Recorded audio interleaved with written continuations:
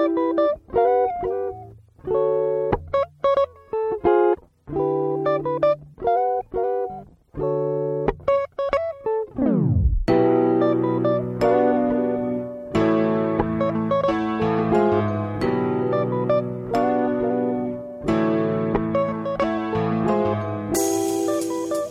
everybody, and welcome into today's episode of Reasonably Outrageous Sports Podcast with Blake Pace, myself, and Matt Wyrick.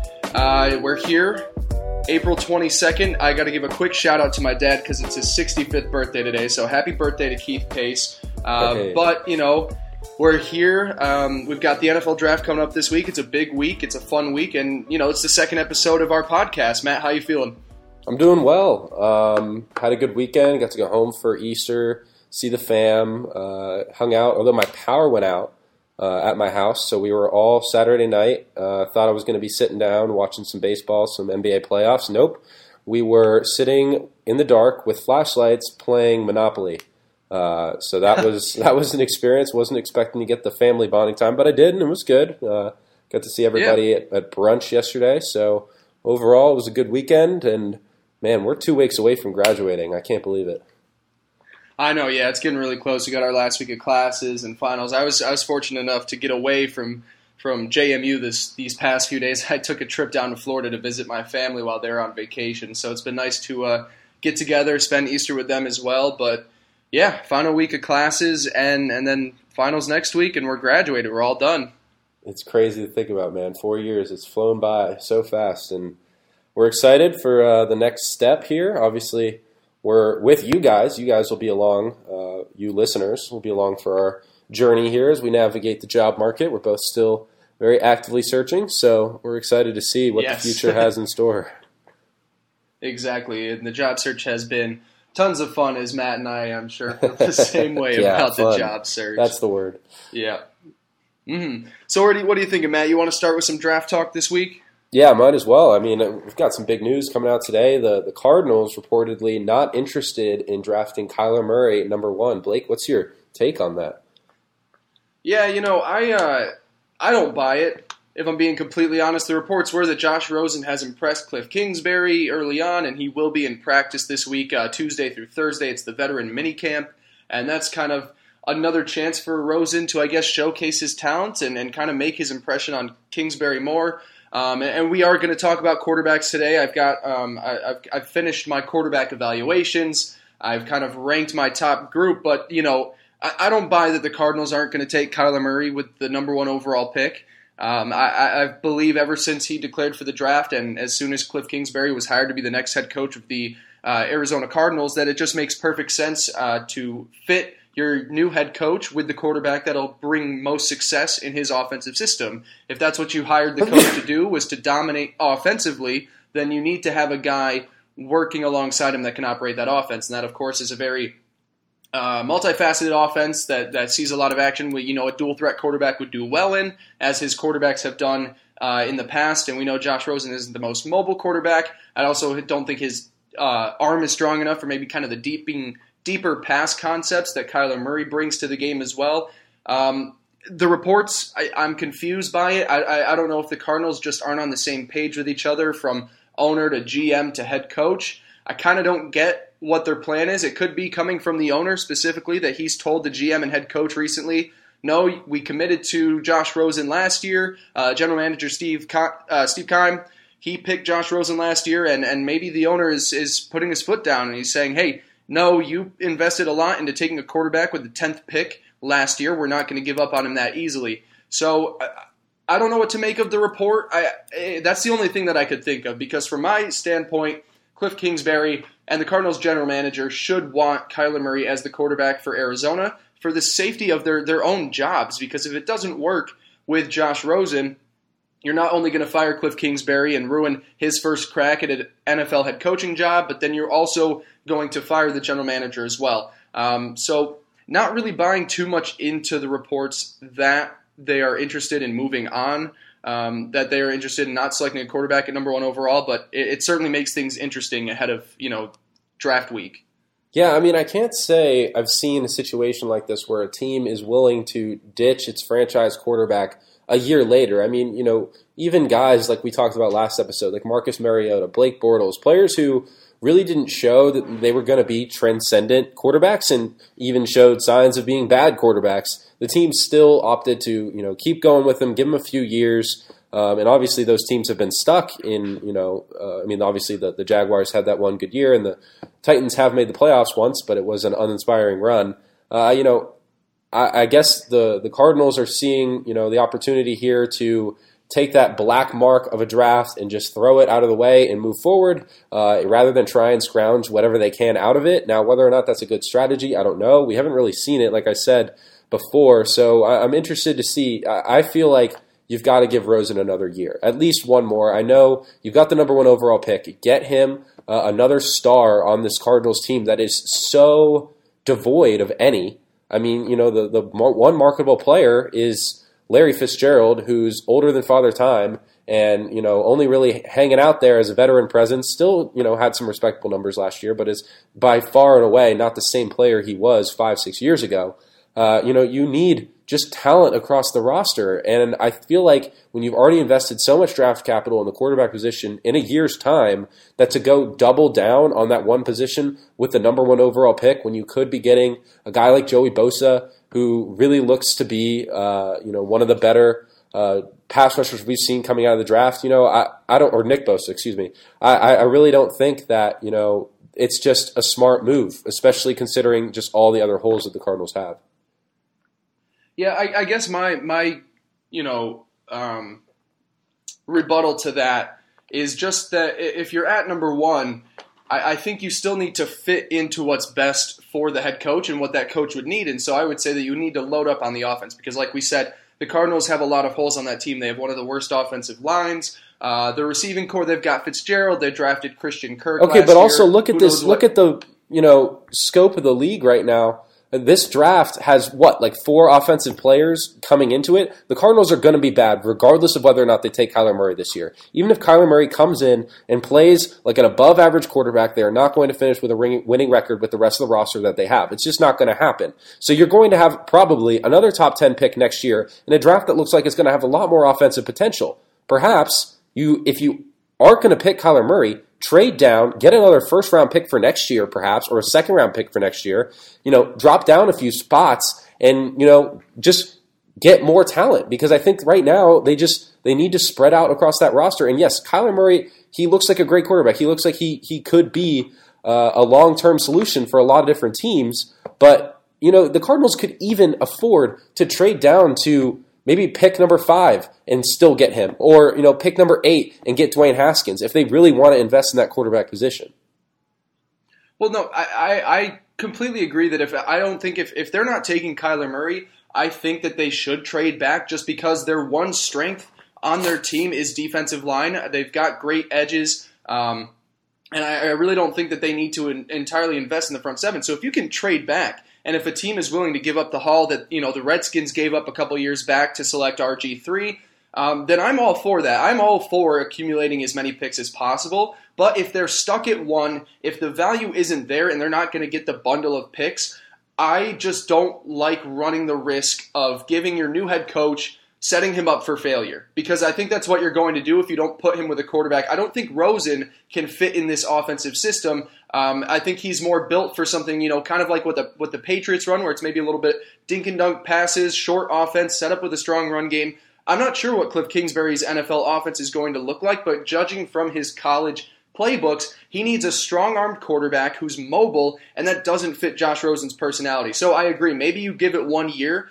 but I think that Kyler Murray is this year's draft class's gem. I think he's a separate quarterback from the rest of the pack, and I think, you look at a guy like Haskins, he's not athletic enough, and I don't like his throwing motion enough to fit into that system. You could wait until next year, and maybe they will, but I would also say that if you need to make things right for Arizona, you need to set this coach up with a strong first season. And if that's not with Josh Rosen, then I feel like you kind of have to do whatever you can to help them succeed. But here's the thing. You talk about not wanting to set up a coach poorly in his first season. Steve Wilks finished 3-13 when nobody was expecting the team to perform. Everybody saw that they were going to be worse this year.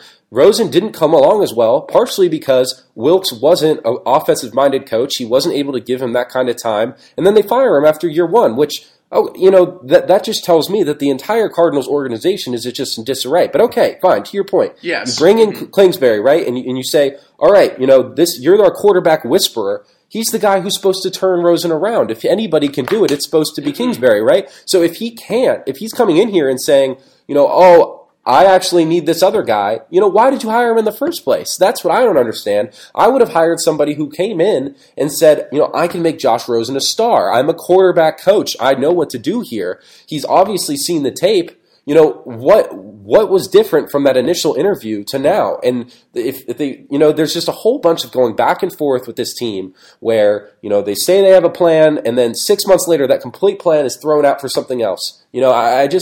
I think they're a dumpster fire. And the fact that they are willing to go, if they do go for a quarterback on Kyler Murray, which the reports are saying they're not, but if they do, I just think that's a huge mistake. And not because of the player.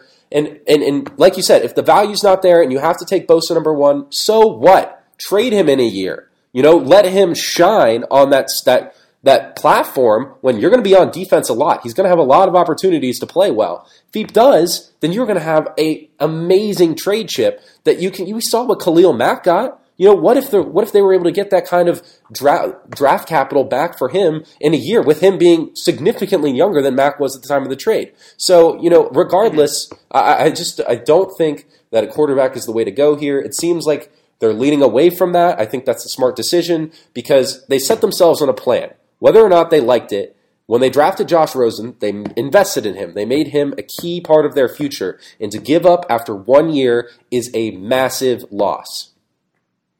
I understand it's a massive loss, but the problem is I do agree with you that I believe that the Cardinals' management structure from owner to general manager is just a big mess. But the problem is that you can't make the same mistake twice. And what they did for Steve Wilks is they didn't set him up for success. He was a very young coach. He was hired too quickly. He's now a coordinator, and it might take some time for him to get another head coaching job.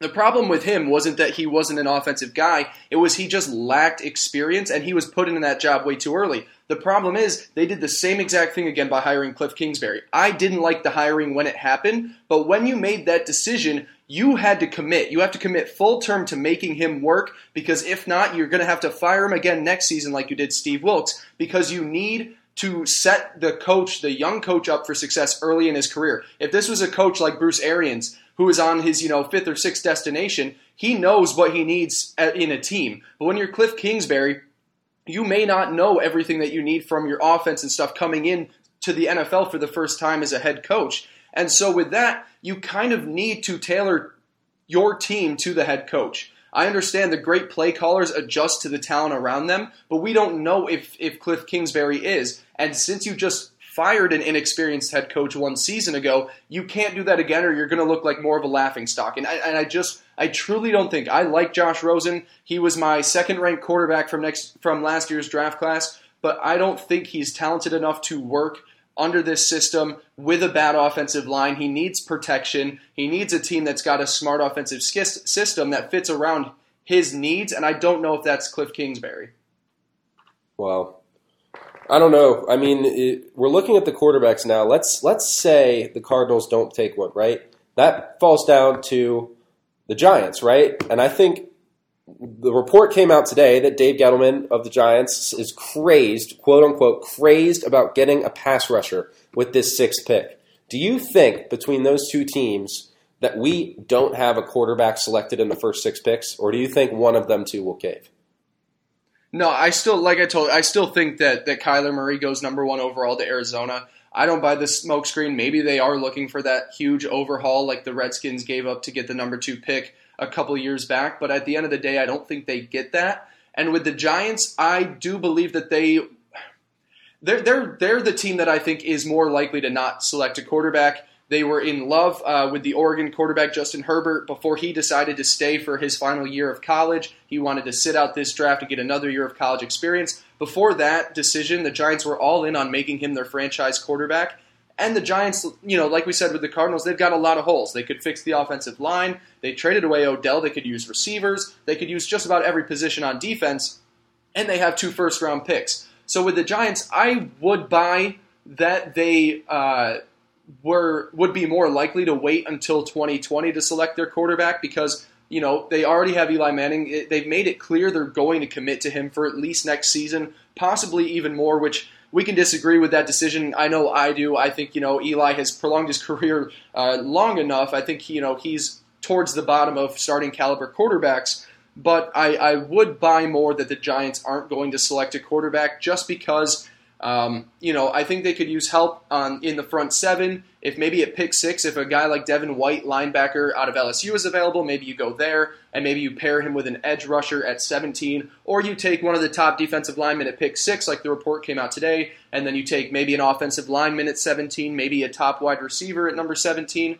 I wouldn't be surprised if the Giants were to, let's say, pass up on a quarterback at 6, but then it'll be interesting to see where these quarterbacks fall out. I'm still going to buy that Kyler goes to number 1 with Cardinals, but if Dwayne Haskins doesn't go 6, has a team traded up to 3 with the New York Jets to take him? Does Denver secretly think that they like Dwayne Haskins more than they do Drew Lock? Does Cincinnati want to get a new guy with their new head coach, Zach Taylor? Miami? Washington? There are a lot of teams that could be trying to make moves if the Cardinals or Giants, like these reports are saying, decide to pass on their quarterbacks. Yeah, I mean, I really don't know who would be taking a QB beyond the Giants and the Cardinals. I mean, it seems like pretty much every team has its quarterback situation pretty much set. I mean, maybe a team like the Bengals, if a quarterback falls to them, the Andy Dalton's getting near the end of his deal. He's really hasn't panned out as the guy. Maybe you train somebody else underneath him. But there's no team that I look at like, we'd have a quarterback kind of step in to that role. And the part of that is because last year's draft was considered the quarterback mecca. Get him while you can, because next year's draft isn't going to have him. I mean, at the time, there was still speculation Herbert was going to sit out for another year, that he wasn't going to declare for the draft early.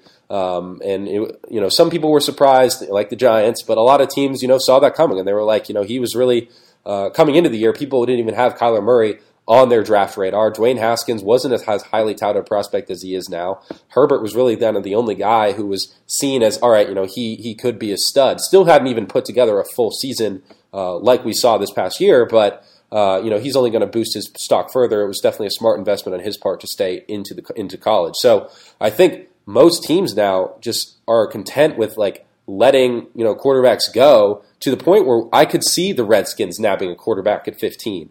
Which, coming into even this last month, that didn't seem like it'd be possible, considering there are only really 2 quarterbacks who are projected to go within those top 15 picks, in Haskins and Murray. But I want to pose this question to you, Blake. If the Cardinals pass on Murray, do the Giants take him? Or do they go with Haskins? If they were to pick a quarterback and forego the pass rusher, do you think they would reach up and grab Murray, or Haskins has been their guy? I just don't see the Giants taking a guy like Kyler Murray, and it's because, when you get to a franchise like the New York Giants, they're very traditional, kind of stubborn in their own way. They don't, I guess they're kind of stuck in their ways on what a quarterback is meant to look like, and I think of franchises that are kind of like that, Pittsburgh, New York, some of these older franchises, Green Bay, they're stuck in their ways that your quarterback needs to be big. He needs to be comfortable in the pocket. He doesn't really need mobility, and that's kind of what you've seen through the history of the Giants quarterbacks, and with Eli Manning, most recently. So I don't believe that they would take Kyler Murray, which then opens up, where would he end up going if the Cardinals and the Giants passed on him? I think Zach Taylor would like to have him in his creative offense with Cincinnati. Washington really wouldn't do it. I couldn't see them taking a guy like that again, because it would, pit them, are they going to be in the same position as when they selected RG3, a smaller guy who was running a run-first quarterback, and I don't believe that Kyler Murray is a run-first quarterback, but it's kind of that idea that, they just took RG3, how many years ago, maybe even 6-7 years ago at this point, but and then we saw how that didn't really work out for Washington because of the injuries and because of the concerns. They would probably pass on him for that. And so then, you do start to wonder what teams would select Kyler Murray, but I do believe the Giants would take Dwayne Haskins over Kyler Murray just because he fits more of the mold of a quarterback that the franchise has traditionally looked for, and they're not a franchise that I expect to be very progressive thinkers. I think another team to watch out for is the Dolphins at number 13. Mm-hmm. Coming into right now, they're rolling in with Ryan Fitzpatrick as their number one. Ryan Fitzpatrick is a fine quarterback who will give you a couple of good starts and a couple of stinkers, and you just kind of have to roll with the punches with him. I mean, it was kind of like when Jay Cutler was starting; he would still have a few games every now and then. Now they were fewer and far in between, but Fitzpatrick is almost from the same mold in that regard in his level of consistency. So I could definitely see the Dolphins, who just overhauled their coaching staff, going fresh with a new quarterback as well at 13. Definitely would revitalize that fan base. One that's been. I still have talked to Dolphins fans who are upset that Tannehill got traded because they believed he just wasn't put in the best position to succeed, and Gase wasn't the right guy, and there weren't enough tools around him. Blah blah blah. So I definitely see the Dolphins as a factor there. And like you said, the Redskins, who just have had a terrible quarterback situation in general ever since the Alex Smith injury. So I think definitely those are two teams that I'd watch for later in the draft who would scoop up any remains if both of these teams, as reported, pass on quarterbacks.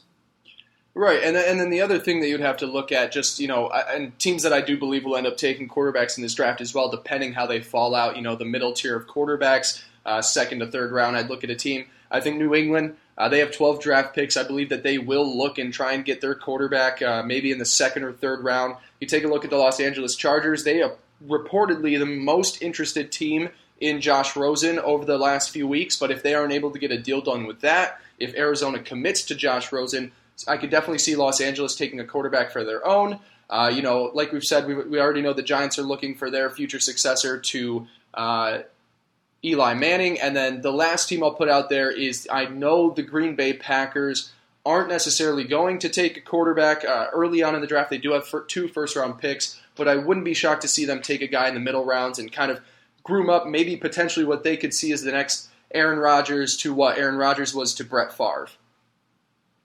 Yeah, I could see it. So before we shift gears here, one last thing. Outside of Kyler Murray and Dwayne Haskins, who are your next, say, top 3 quarterbacks beyond them who you think will be falling off the board? Oh, well, first off, I would need to say that Dwayne Haskins isn't my second-rated quarterback. Oh, wow. He's not. I've actually got him as my 4th-rated quarterback. And I kind of have these quarterbacks. Oh, no. I've watched, and this is something I just finished over the weekend watching their film for the third and final time. I watched the top 12 quarterbacks, and I have them into 4 tiers of 7. I broke that list down to 7. So number 1, I obviously like Kyler Murray the most. I think he's the most dynamic dual-threat quarterback we've seen since Michael Vick. I believe that he is a franchise quarterback. He's in a tier of his own in this class. I know that there are concerns about his size and stuff like that, but he's got a laser of an arm, good velocity, quick release, can throw from a lot of different angles. He's the best quarterback in this class. Number 2 for me is Drew Lock out of Missouri. And this is a guy I don't think gets past pick number 10 to the Denver Broncos. He's got the most talented arm in this draft class. It's an easy and effortless motion. He uses his entire body into the throw. He has a quick release. Good athlete, not great, but he can move around the pocket. Good frame. Deep accuracy isn't amazing with Drew Lock, and sorry if I'm speaking a little quick. I'm trying to get through these guys as quick as I can so we can switch to our other topic. But, Drew Lock, my one biggest knock on him, I guess, is his aggressiveness. He throws into a lot of tight coverages, doesn't really misses the open guy sometimes. He's aggressive, throws into tight coverage, I just said that, and he makes heavily contested throws. His hand size is a little too small. I don't care about that as much as some people seem to. They seem to think hand size is a very important stat. To me, he's a guy that, ceiling I would put as a top 12 to top 15 quarterback down the road. I think Denver is a perfect fit for him. I know from the start of this draft process that John Elway has been in love with Dwayne Haskins. I know they've taken a lot of quarterbacks, but I don't think Joe Flacco is the answer there, and I think Drew Lock is their guy. He's my second-rated quarterback. And now this is the one that I feel like people will disagree with me most, and I'll explain him. My number 3 quarterback is Ryan Finley out of North Carolina State. 6'4", 213 pounds. He is extremely comfortable in the pocket, which I love about him. He doesn't really need to use his feet to move outside of the pocket. He moves up. He knows where the pressure is at all times. He's got great vision as well. He is accurate on all three levels, short, intermediate, and deep throws. He's got a tight spiral, consistent motion, and a good delivery. His timing is always consistent. It's not early or late. His wide receivers and him had a really great connection through his career at North Carolina State. The one thing that I hate that people say about Ryan Finley is he's not that athletic. He was in an offense that maybe didn't use his legs as much, but he is a very fast quarterback. He's not a dual threat guy, but he's got quick feet. And if there's an offense that utilizes short pass plays to set up play action, and I have a great fit for him later on, he's a great team for that. He's played under center, in shotgun. He has a variety of experiences from the college level. To me, Ryan Finley is a guy that if you pair him with a smart offensive coordinator, one of the top offensive coordinators in football, this guy could end up being one of the best talents in this draft class. I truly believe that. Intricate offenses with a balanced run-pass attack, short throws that set up play actions, like I said, will make up for, I guess, what some people might say his athletic shortcomings are. Like I said, he's the guy in this class that I'm higher on that people just aren't seeing as much. People are, maybe saying he's more in that middle tier of quarterbacks. I, of course, have him right behind Drew Lock in this second tier. He is a first-round talent. In my eyes, he probably ends up a second-round pick just because of where the teams value him. And the team that makes the most sense to me is the New England Patriots. I think that he would be a perfect fit with Josh McDaniels. Once this Brady era is over, if he has a couple more years to learn behind him and get to understand the offense, the way the Patriots run is that offense that Finley would fit in. Short passes that set up great play action, a strong run game, a good offensive line. I think he could be a starter for a considerable amount of time. It just comes down to fit for me. And so I've got Finley as my third. I won't go as deep because we talked about Dwayne Haskins. He is my fourth quarterback. I have him in the same tier as Ryan Finley and Drew Lock. And then I've got my third tier, which is a little bit lower. These are guys I view as more of a late second round to probably end of the third, early fourth round. My number 5 quarterback is Jarrett Stidham from Auburn. Number 6, Daniel Jones from Duke, which if I get time later on to rant about Daniel Jones, people are saying, that he's reportedly going in the first round. I watched his tape. I don't see it. I just simply don't think that he's a round 1 quarterback.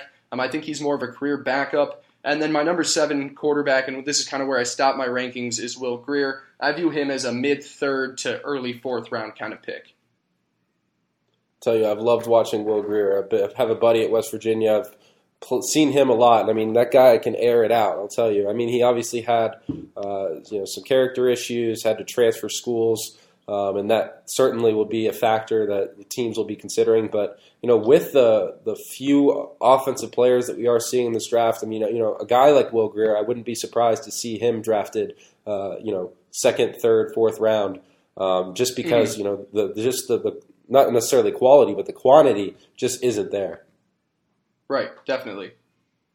All right, well, that's going to wrap up our draft stuff for today. Now, we are going to come back on Wednesday to do a bit of a more in-depth draft preview. I think we'll go pick by pick, make some predictions, talk about some individual scouting reports. But we just wanted to go through the quarterbacks today and talk about the Cardinals because the Cardinals have been just an enigma in the NFL. And while everybody else seems to be getting more and more progressive, this team seems to just keep on stumbling. So, obviously the Bruce Arians era didn't end as well as they probably would have hoped it was, but he had a graceful exit, and now they're just kind of in disarray. So we'll see, where they go from here. Mm-hmm. Definitely. All right, so we're going to shift gears to talk about baseball. Player I really want to talk about who's been dominating headlines ever since he won NL MVP last season. That's Christian Yelich. He's off to a really hot start this year, batting .353, an OPS of 1.315. Yes, that's 1,315 OPS right now. An absolutely outstanding start to the season. He already has 13 home runs and 31 RBIs, both of which lead the league. Yes, folks, he's played just 23 games. Does lead the National League in plate appearances, but this is, not something that we really expected to see out of Yelich. He really exploded when he got to Milwaukee. After being traded from the Marlins after the 2017 season. But, we were expecting him to be better, certainly, but he's taken his game to a whole new level. Yeah, I mean, just the growth from it. I know we were talking on our first episode about Miami trading away Derek Jeter, of course, moving on from Stanton and Yelich. And then you come back last year, MVP season, like you said, hit 326, had 36 home runs, 110 RBIs, and this blistering start again. When you look at his career, are there different tiers in where you've seen his progression grow? And kind of, I was wondering where you think he can end up moving forward, because he's only 27 years old at this point. Well, you want to know something crazy?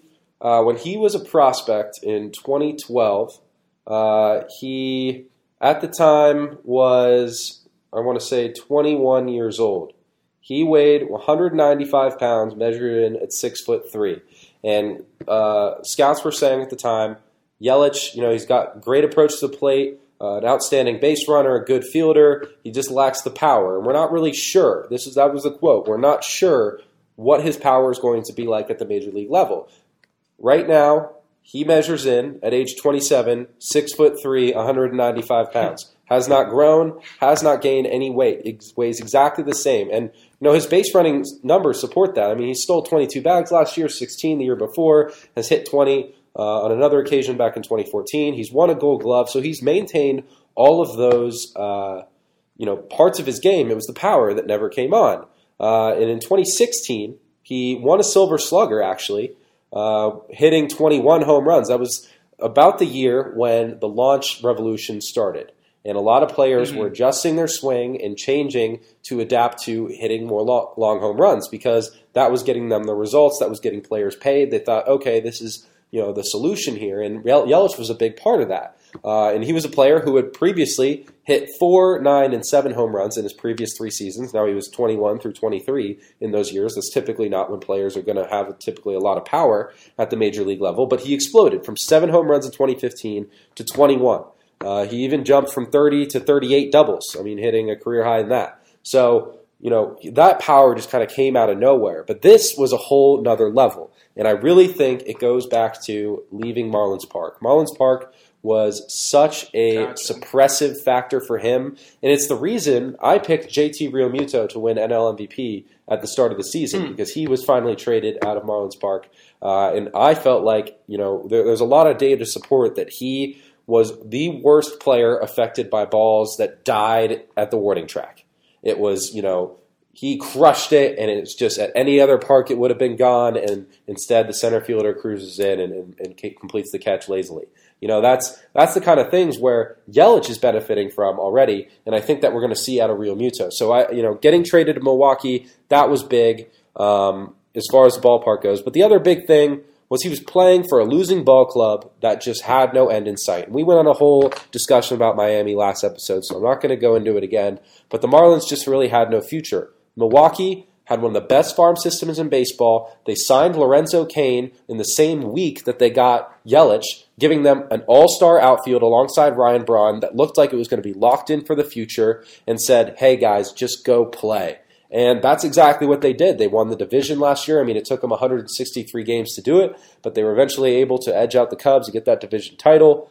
And, he really just became the face of that town, the face of that whole movement for the Brewers to become contenders, because nobody was counting them as contenders entering last year. And when they got off to that hot start at the All-Star break, remember at the time, the team was not very aggressive at the trade deadline, because they were looking at the season as a possible fluke. They were saying, I don't know, we've had a good start, but we're not sure if we're there yet. Let's wait, maybe, get a few holes, but don't make any big moves, cost a lot of prospects. That's exactly what they did. And they're now getting more of those prospects coming up now. The team looks absolutely loaded. And they haven't gone off to the best start in the world. They're not, they're in third place in the division, 13-10 right now. And they just lost yesterday. But I mean, Yelich has been the front of this offense, and it is clicking on all cylinders right now. They scored 113 runs so far this season, which ranks second, the top tier of National League teams right now. So, I'm all in on the Brewers. I think the Cardinals are a real threat too.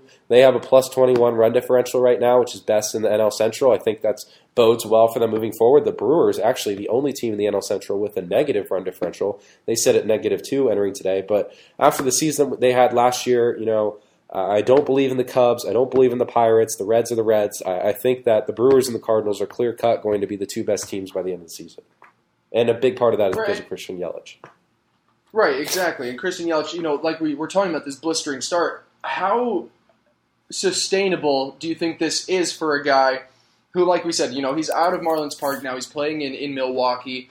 Should have more opportunities. He's already off to 13 home runs and 31 RBIs. Sustainability for the remainder of the season. Are there any things that you think he still might need to improve upon? And then beyond this season, the extent of his career, he's established himself as one of the best in baseball. He's 27 years old. What is the potential for a guy like this?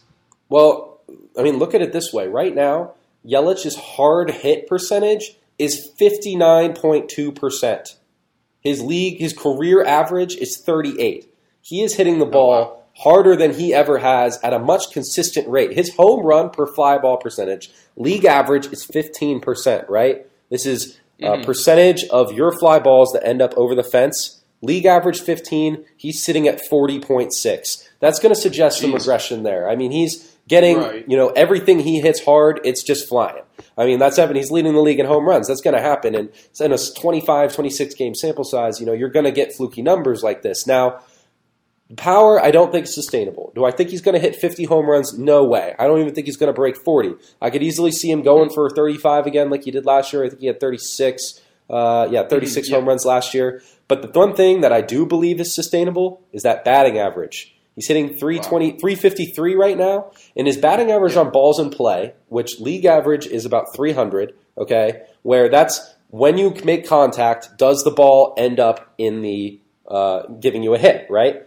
And that's discluding strikeouts, just strikeouts from that total. So everybody's, that BABIP is going to, depending on where the ball goes, his BABIP is 293, which suggests he's actually getting unlucky when he hits the ball in play. Now, he doesn't hit a lot of ground balls, so a player who hits the ball in the air a lot is going to have a higher BABIP because they're going to be hitting it over the line of the middle infield and likely going for a lot of singles and doubles. Now, if they hit too many fly balls, they just pop out a lot, or fly out, that's a different story.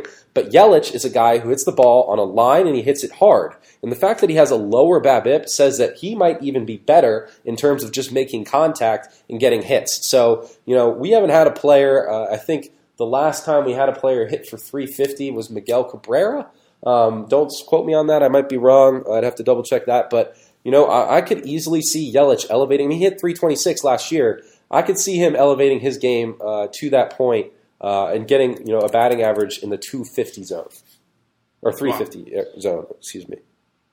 Right, and we're talking about Yelich. I just got a notification. He was named NL Player of the Week this past week, a 1.950 OPS, 8 home runs and 16 RBIs over the last week. So, another great week for him. Another thing that I noticed with him, a lot of these home runs, and I kind of just get glimpses of them when I see them on social media and whatnot, is that they're early on in the count. I've seen a lot of first pitch home runs, especially this past week. Is there anything about attacking early that you think plays into effect on maybe catching the pitcher off guard, that he's swinging for the fences early on in the count? Well, this is the thing. I don't think Yelich is a guy who loads up and just tries to swing for the fences. He has a smart approach. He racked up 135 strikeouts last year, which isn't necessarily great. You try to keep your strikeout numbers below 100. Now, in the league today, no one really cares about that, so take that as you will. But he has a smart approach to the plate. He's not going to be, a Chris Davis type to strike out 200 times in a season or anything like that. He battles as if he has 2 strikes a lot. You'll see him, go for contact on the first 2 pitches and maybe not trying to load up for power. So, he takes an aggressive approach because he's smart about it. He sees great plate discipline. He sees the zone very well, and he's smart. He knows when a breaking ball is coming, when it's going to be a fastball. He's much better at guessing than the average hitter, and I think that's really come in to help there. Now going back to the previous thing I said, last player to get a 350 batting average was Josh Hamilton in 2010. Miguel Cabrera came close, got 344 and 348 in 2011, 2013, but Hamilton hit 359 in 2010. So he would be the first player since Josh Hamilton in 2010, which if you remember Josh Hamilton in 2010, He was one of the best players in baseball, one of the most fun to watch. I mean, him and Albert Pujols were easily the two most exciting players in baseball at that time. And, for Christian Yelich to be in the same conversation as Josh Hamilton of that era, I mean, that says something. I admit, when he won MVP, I kind of wrote it off. I said, this is a guy who came out of nowhere and won the MVP award. Nobody's expecting him to sustain that. He's going to fall back. It's like when Jimmy Rollins or Dustin Pedroia won. Those weren't guys who were perennial MVP candidates. They just each had really good seasons and ended up coming away with it. And power to them. They had a great year, but that's just that's not their MO. They're not going to be Hall of Famers. They're just above average players who put it all together one season. That's what I thought we were getting out of Yelich last year. But so far, what we've seen out of him, that's really been changing my opinion. Right, and we don't want to overreact. You said that it has changed your opinion a little. If you had to put him in kind of where you would see maybe in some of the better batters in baseball, his overall talent, what are we saying he's a top what kind of player? I mean, if we're talking strictly hitters, because trying to group pitchers into that certainly makes it a little more difficult. I think you obviously have Mike Trout at the top. Mm-hmm. I still put Mookie Betts in there as my number 2 right now. I know he hasn't had the best start to the year. We haven't but really. It's Mookie Betts. It's Mookie Betts. We know what we're going to get out of him. And there's been a couple players like Giancarlo Stanton who's been hurt, who I think can be at that top. But if we were talking about players who have been on the field, I know. I like to look at the last 3 years as a determinant for who the best players in baseball are. And, Yelich has gotten into that conversation. I don't think he's top 5 yet. I think he's top 10. I think anytime you win the MVP that following season, you should always be in the top 10.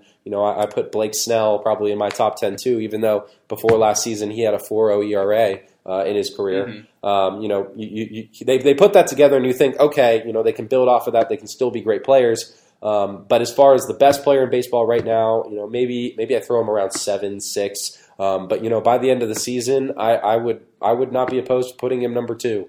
If he continues to play like he has, Jose Altuve has fallen off a little bit. He was a guy who I thought would be a staple in that, and he had the more natural progression to becoming MVP. Was still among the hits leaders in the American League every year, even when he didn't win it, and finally got his due, got the MVP. That's the traditional track. Yelich just defied all odds, came out of nowhere and won it. I mean, he had one season where he had MVP votes, and I believe it was a 9th place vote. Yeah, he finished 19th in NL MVP voting in 2016, which means he probably got one vote somewhere.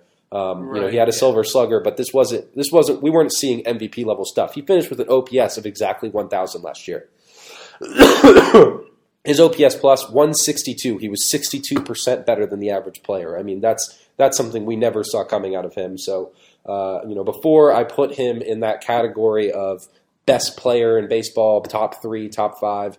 I just need to see him do it for a little bit longer. A lot of things can happen in a 23-game stretch. I mean, how many home runs did Gary Sanchez hit in his first whatever games? I mean, we thought he was going to be, the next guy. Trevor Story came on, and he homered in, his first 7 games of his career, 6 games of his career or something stupid like that. I mean, that was crazy. Trey Turner came on and hit over 330. With 13 bombs in half a season.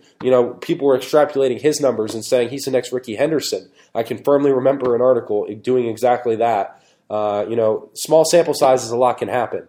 And you'll see some incredible things that are done where you're like, wow, this guy is good. But, you got to see how the season goes.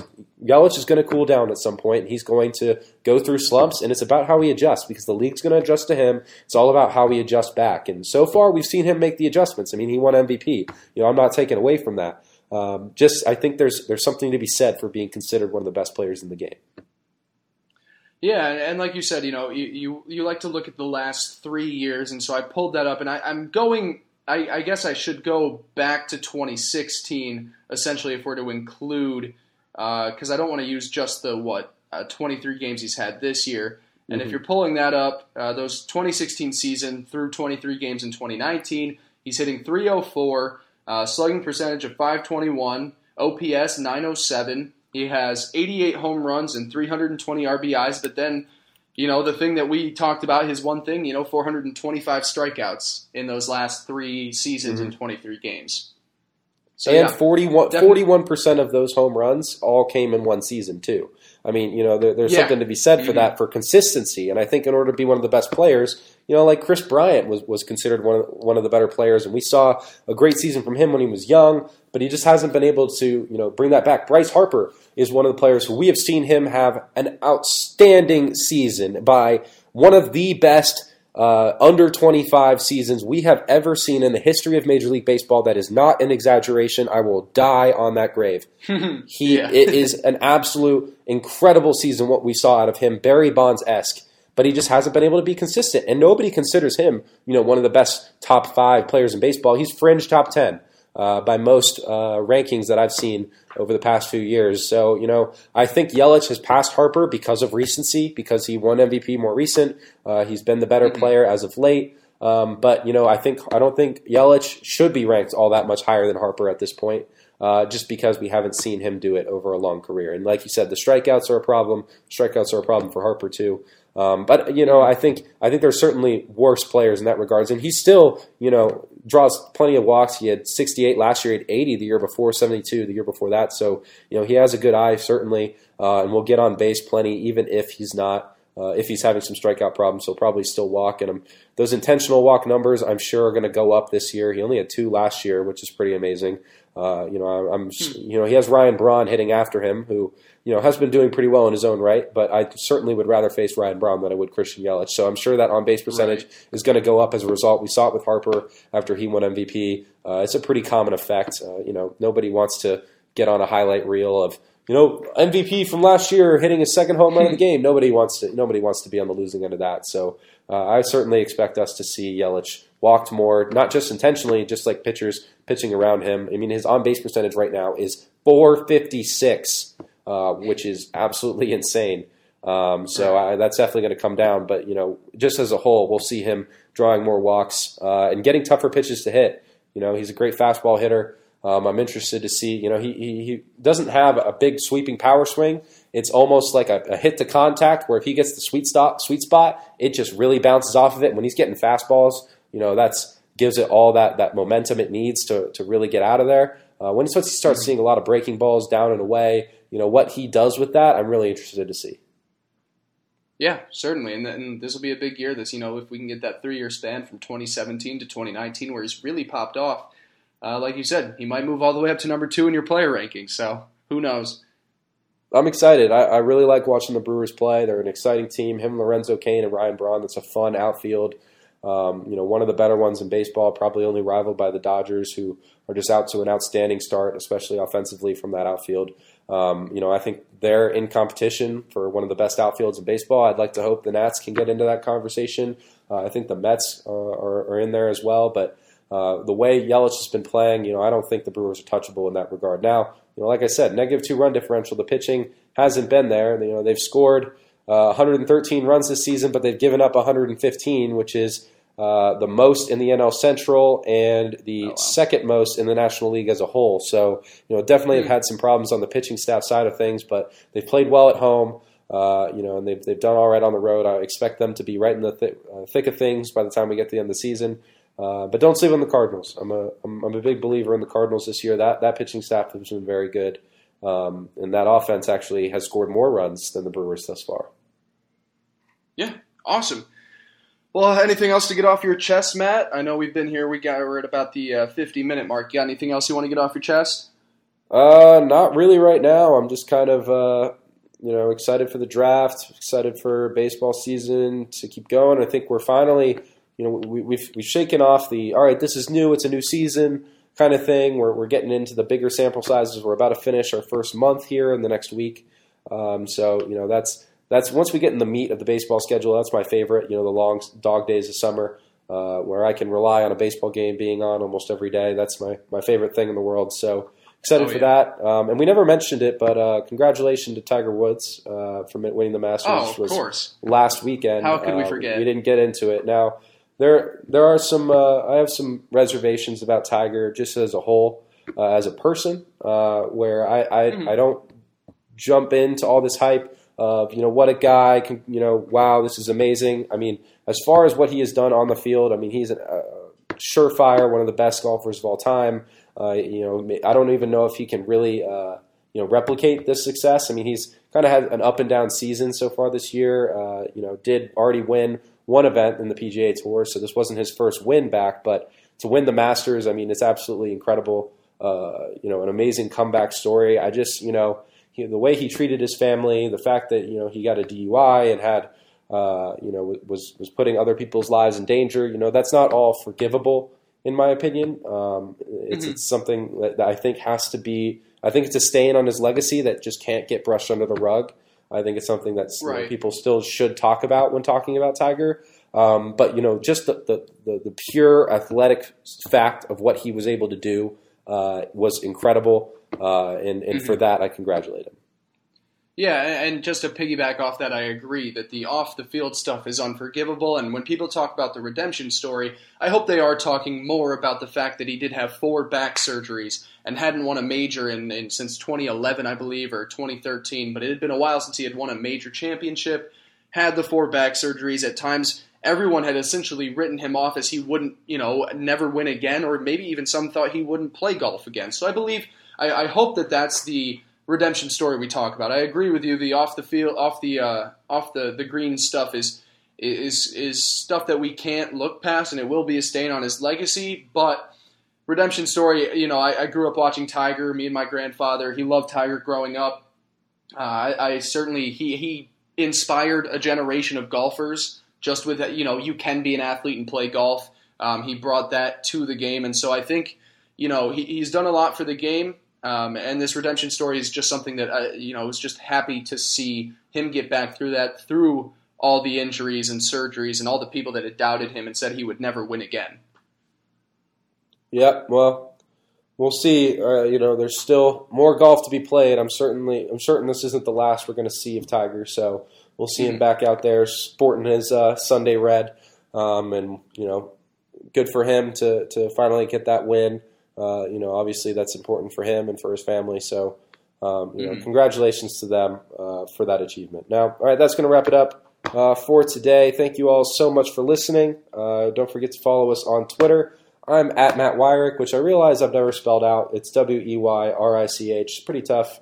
I know people mess it up all the time. So, and the funny part with your name is I had you saved in my phone before I think I realized how it was spelled. I had it W-Y. I completely forgot the E. So, hey, people can screw it up. I know I did for a while, and so need to spell that out. But yeah, you can find me on Twitter at Blake Andrew Pace. Once again, I write for Stampede Blue, SB Nation's Colts page. Matt writes for the Nationals or the Washington Nationals page at SB Nation Federal Baseball. Make sure to follow us on Twitter. Like we said, this week is coming up with a lot of NFL draft stuff. I think Wednesday we have planned to make that exclusively about the draft, maybe some other stuff in there as well. Of course, we'll be back Friday. You can catch us Monday, Wednesday, Friday coming in. We'll get into some basketball. I know we talked about that, and we've been watching basketball, and we're going to have some guests on to talk about basketball because it is the postseason. So we'll make sure we get to that in the near future. But thank you guys so much for listening. Matt, you got anything else to say? I think that's it. I listed our podcast as explicit on iTunes, so shit. I had to throw that in there just so that we can, fit our brand down, because apparently that's our brand. Of course. So, of course, big baller brand. Oh yeah. All right, fellas. Take it easy. Have a good one. Take care.